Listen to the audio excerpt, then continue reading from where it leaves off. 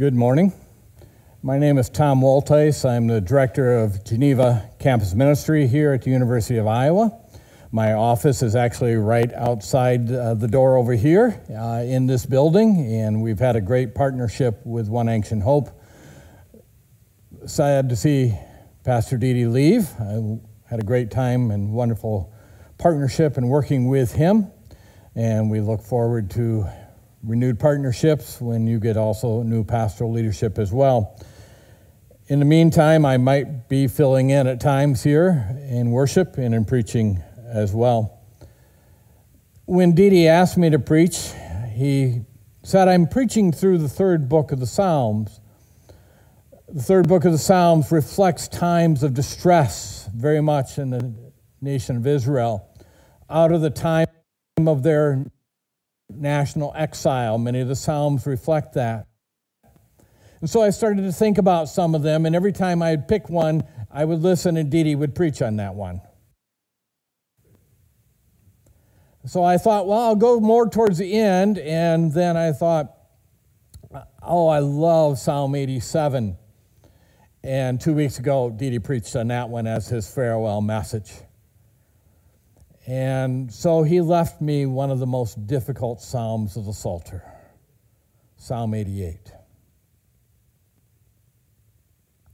It is a lament. Lament. It's an old word. Some children viewing online may not even know the word.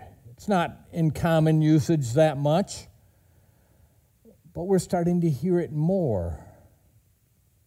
In theological circles and church circles, there's a great deal of discussion now about lament. It was not foreign to Israelite experience. The majority of the Psalms in the Old Testament are lament psalms. But Psalm 88 is one of the most difficult. Lament is an expression of frustration, of complaint, of looking at the troubles and anxieties, and that's what we're going to have to wrestle with today as well. If I ask, and I don't expect responses here, but in your own minds, if you're viewing online as well, what are we lamenting now? Unfortunately, too many obvious answers jump to our minds. Christus prayer had elements of lament in the issues we wrestle with COVID-19, with racial conflict and injustice, with issues of policing. I'm also a police chaplain, and I work with the police, and I know they're also wrestling with these same issues. We are wrestling with economic uncertainty and inequity. Some are directly wrestling with issues of health related to the virus or other issues.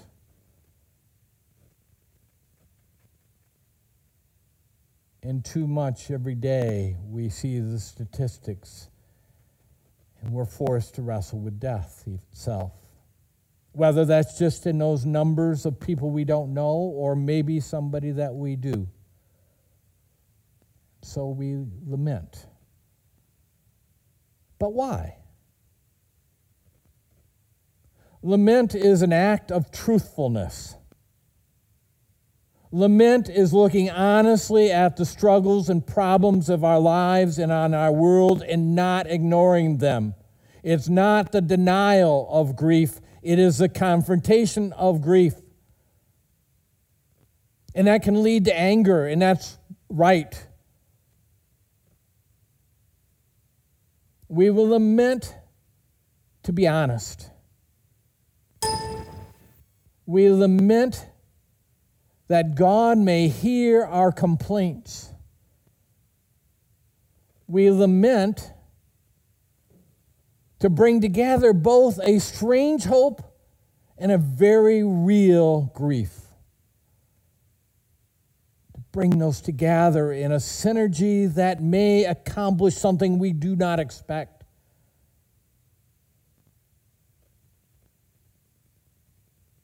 But it is not easy to lament. Psalm 88 begins, and it addresses God, and it says, Lord, you are the God who saves me. Night and day I cry out to you. It addresses the Lord, and that translation is of the special, unique, divine name of God. It is a name that says, you may call me by a personal name, a name of promise, fundamentally promising, I am here, I am your God, I am with you. And the psalmist cries out to that God and says, where are you? I cry out to you, and I'm hearing no answer, and that's the struggle. He begins with that cry. And his first word starts well. It is that word, Lord, addressing God by name as a personal being who cares. And that's where he starts. 3 times throughout the psalm, he addresses God. The second time, in the middle of verse 9, there's a slight, subtle difference. He starts with I. And secondly, Lord. Something's changed a little bit in his address. The third time he calls out to God in verses 13 and 14. The change is subtle yet a little difference. Now the Lord is the third word in the original. The distance is growing between him and God as he cries out. He's feeling farther and farther away from God. And that's his anxiety. That's why he's calling out night and day, because he's getting no answer. God seems farther and farther away. Unfortunately, you may know that too. Whatever leads you to lament in your personal life or in the world around you, you may call out and wonder where God is and why there is no answer.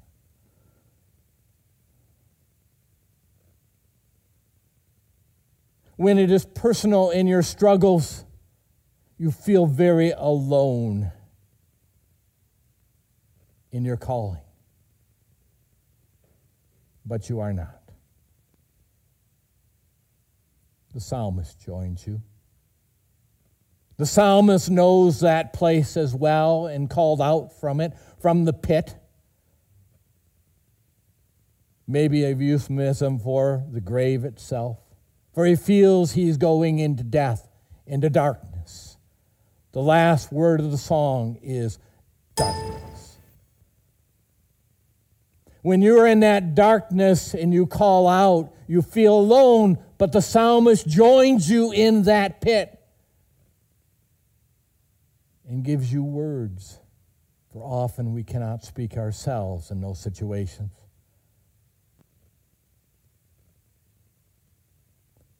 In the 16th century, a monk called John of the Cross wrote a book that is still out there and used in spiritual disciplines called The Dark Night of the Soul. He was a monk, but he knew the darkness.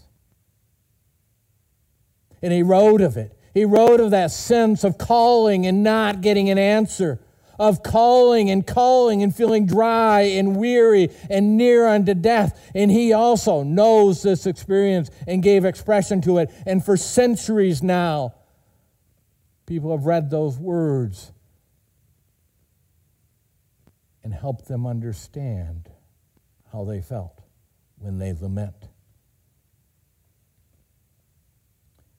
I remember a few years back, Mother Teresa in an interview saying, For years, she prayed and felt she had no answer. In the midst of her struggle with the desperations of India and the sickness and poverty, she called out and she kept working, but she kept saying, "Why is there no answer?"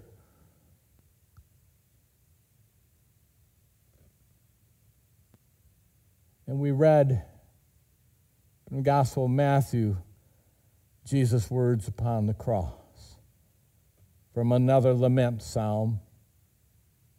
Eli, Eli, lama sabachthani. They even put it in the original Aramaic language because it struck so deep to their hearts and to their language that the translators, when they brought it into Greek, they translated it, yes, but they kept the original. It's an expression of the deepness of the heart that can only come out with these foreign words. Eli, Eli, lama sabachthani. My God, why have you forsaken me? That is lament. And Christ made it as well. We are not alone in our lament.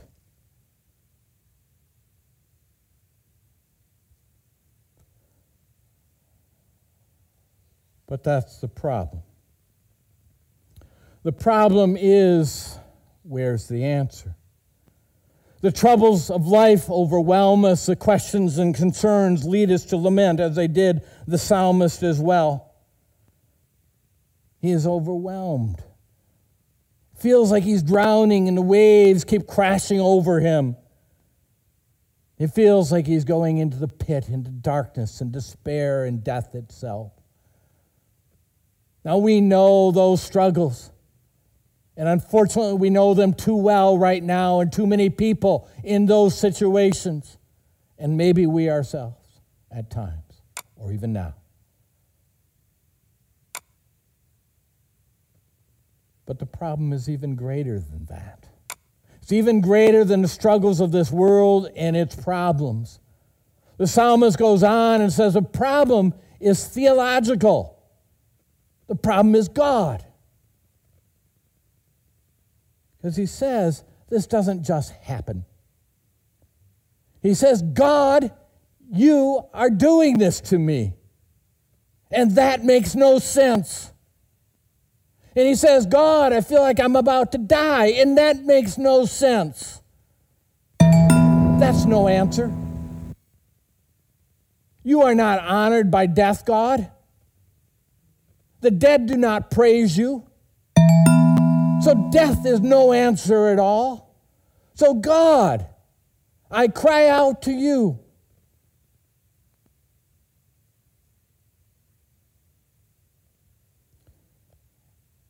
There was another Old Testament character of Job,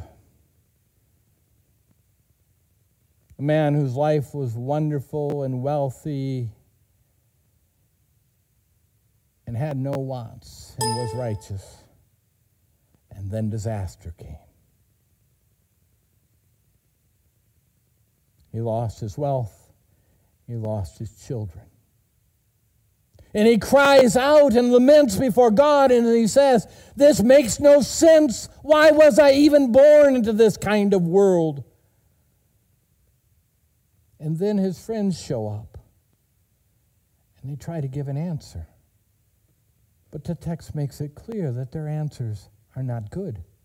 They are not helpful.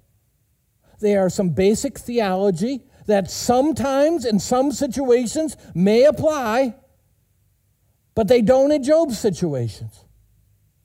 The friends are trying to give an easy answer that defends God, but it ends up persecuting Job. They're looking for an answer. We don't fault them for that. But they had no answer. They said, well, God is probably punishing you. And Job says, no, that doesn't apply. And he's right. They say, God is trying to teach you a lesson. And he says, what kind of lesson could you learn from this?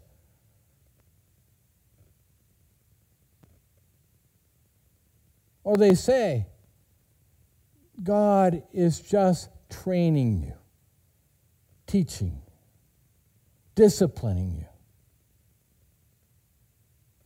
And Job says, that's no answer. And unfortunately, too often as I read theologians' statements, preachers' statements today, they are trying to give an answer that is no answer. That is a cheap answer. That is a false answer. That is not God's way of dealing with this struggle and what we lament about. We want to defend God. We want to explain it to the world, just like Job's friends did. The psalmist does not fall victim to that. He raises the complaint. He says, God, I don't understand what's going on here. This makes no sense. I have no answer. But he doesn't give a cheap answer.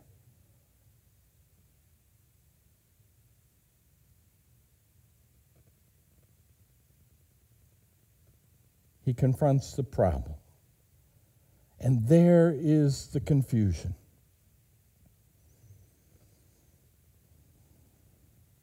He ends with darkness. Can we end there?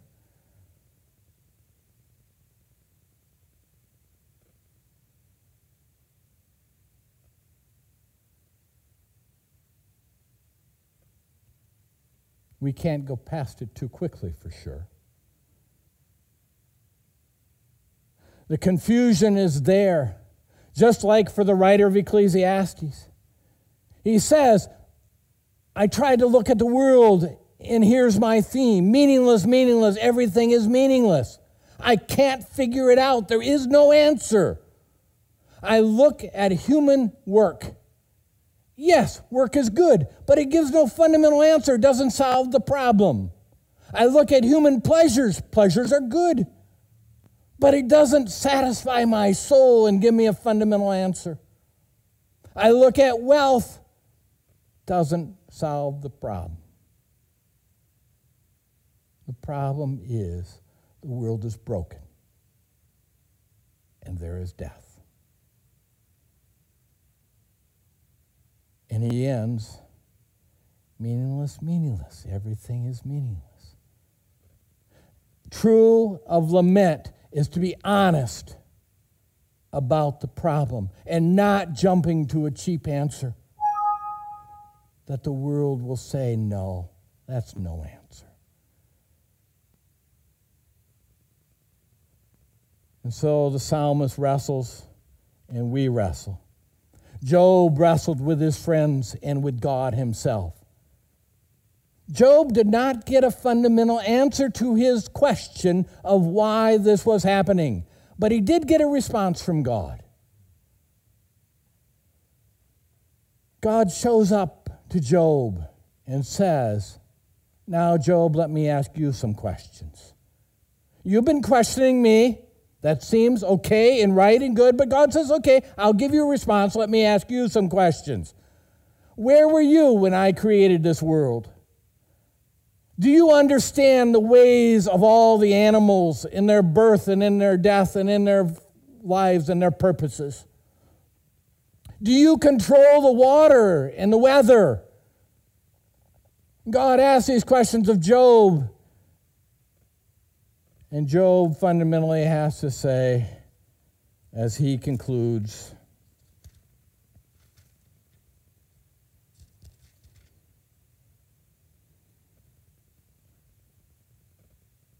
I know that you can do all things.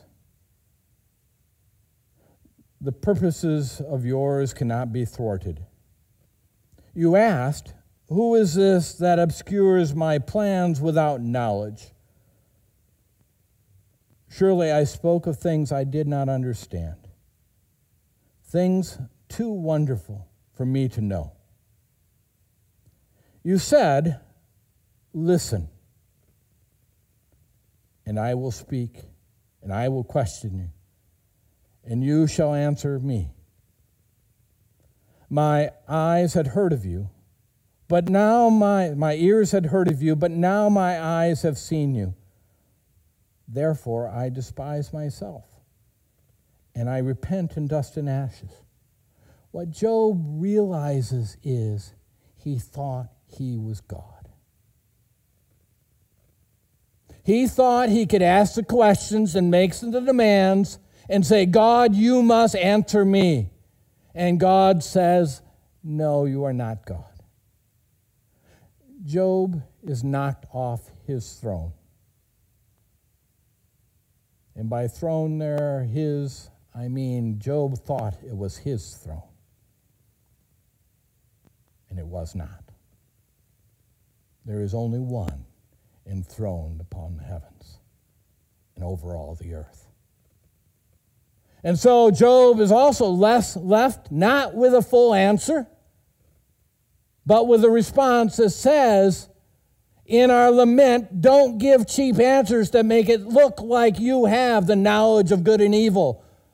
From the very beginning, we have sought that knowledge, and it is not ours. And when we try to give cheap answers, we make ourselves God. And the world sees that we are not and rejects the one who is.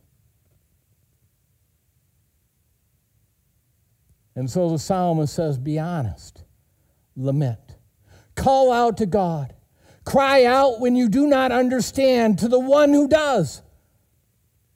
It doesn't mean you'll get an answer, but the effort, the action is to call out when you have no answer, to call out to the one who is on the throne, to call out to the one who knows our cry and made it on the cross himself, who knows us fully in our lament. And when Christ called out, he got no answer as well. I was reading on my walking, or listening actually, to a collection of essays on the problem of evil in the world and the ways it's been answered throughout history. And the lecturer gave an interpretation of Dante's Divine Comedy. The famous phrase over the archway of hell, abandon all hope, you who enter here.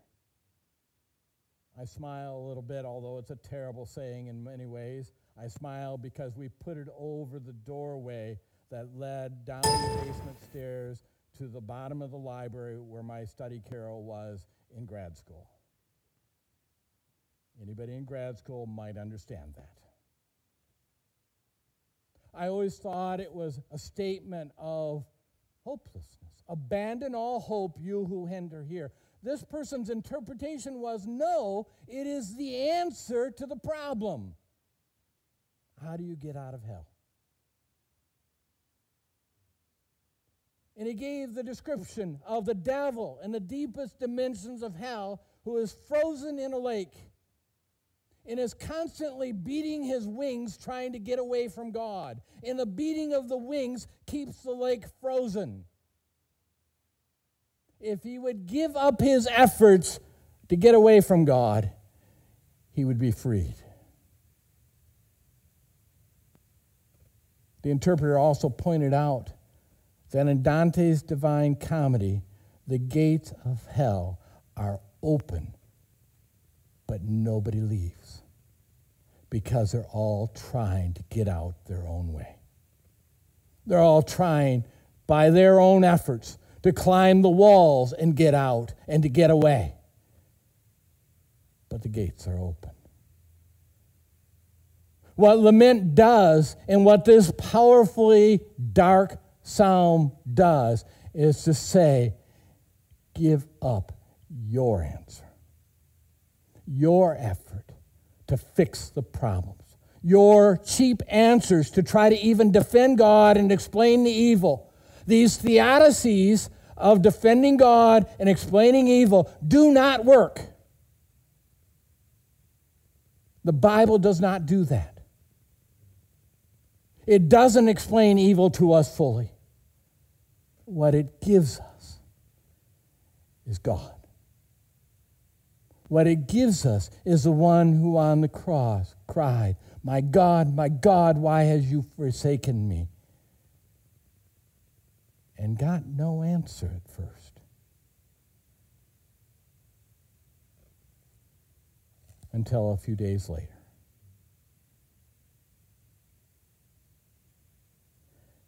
And the writer of the Gospel of John, in his beautiful opening hymn, makes this powerful statement. The light shines in the darkness, and the darkness has not overcome it.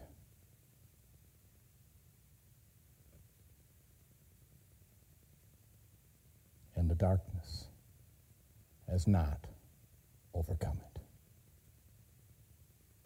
Let us pray.